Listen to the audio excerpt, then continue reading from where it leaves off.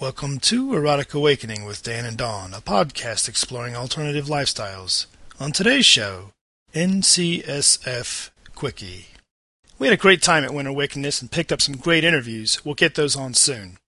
I do want to mention real quick, though, one of the reasons that podcasts like ours, as well as events from small-town local munches, large-scale weekend extravaganzas, can even exist.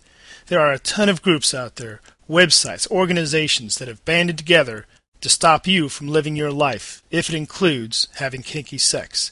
And I mean that literally. There are people who will do whatever they can to ruin your life if you don't comply with their standards. Your pictures pasted on their websites, them calling your work, calling your home. There are groups out there that will spend time, effort, and energy to convert you to their standards or tear you down. It happened to us this weekend, and because we are going to keep doing what we are doing, it will happen again. So one of the big reasons that we can keep doing what we're doing is because of the National Coalition for Sexual Freedom.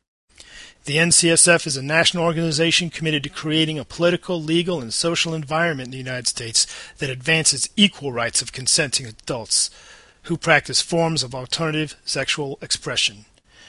NCSF is primarily focused on the rights of those consenting adults who often face discrimination because of their sexual expression.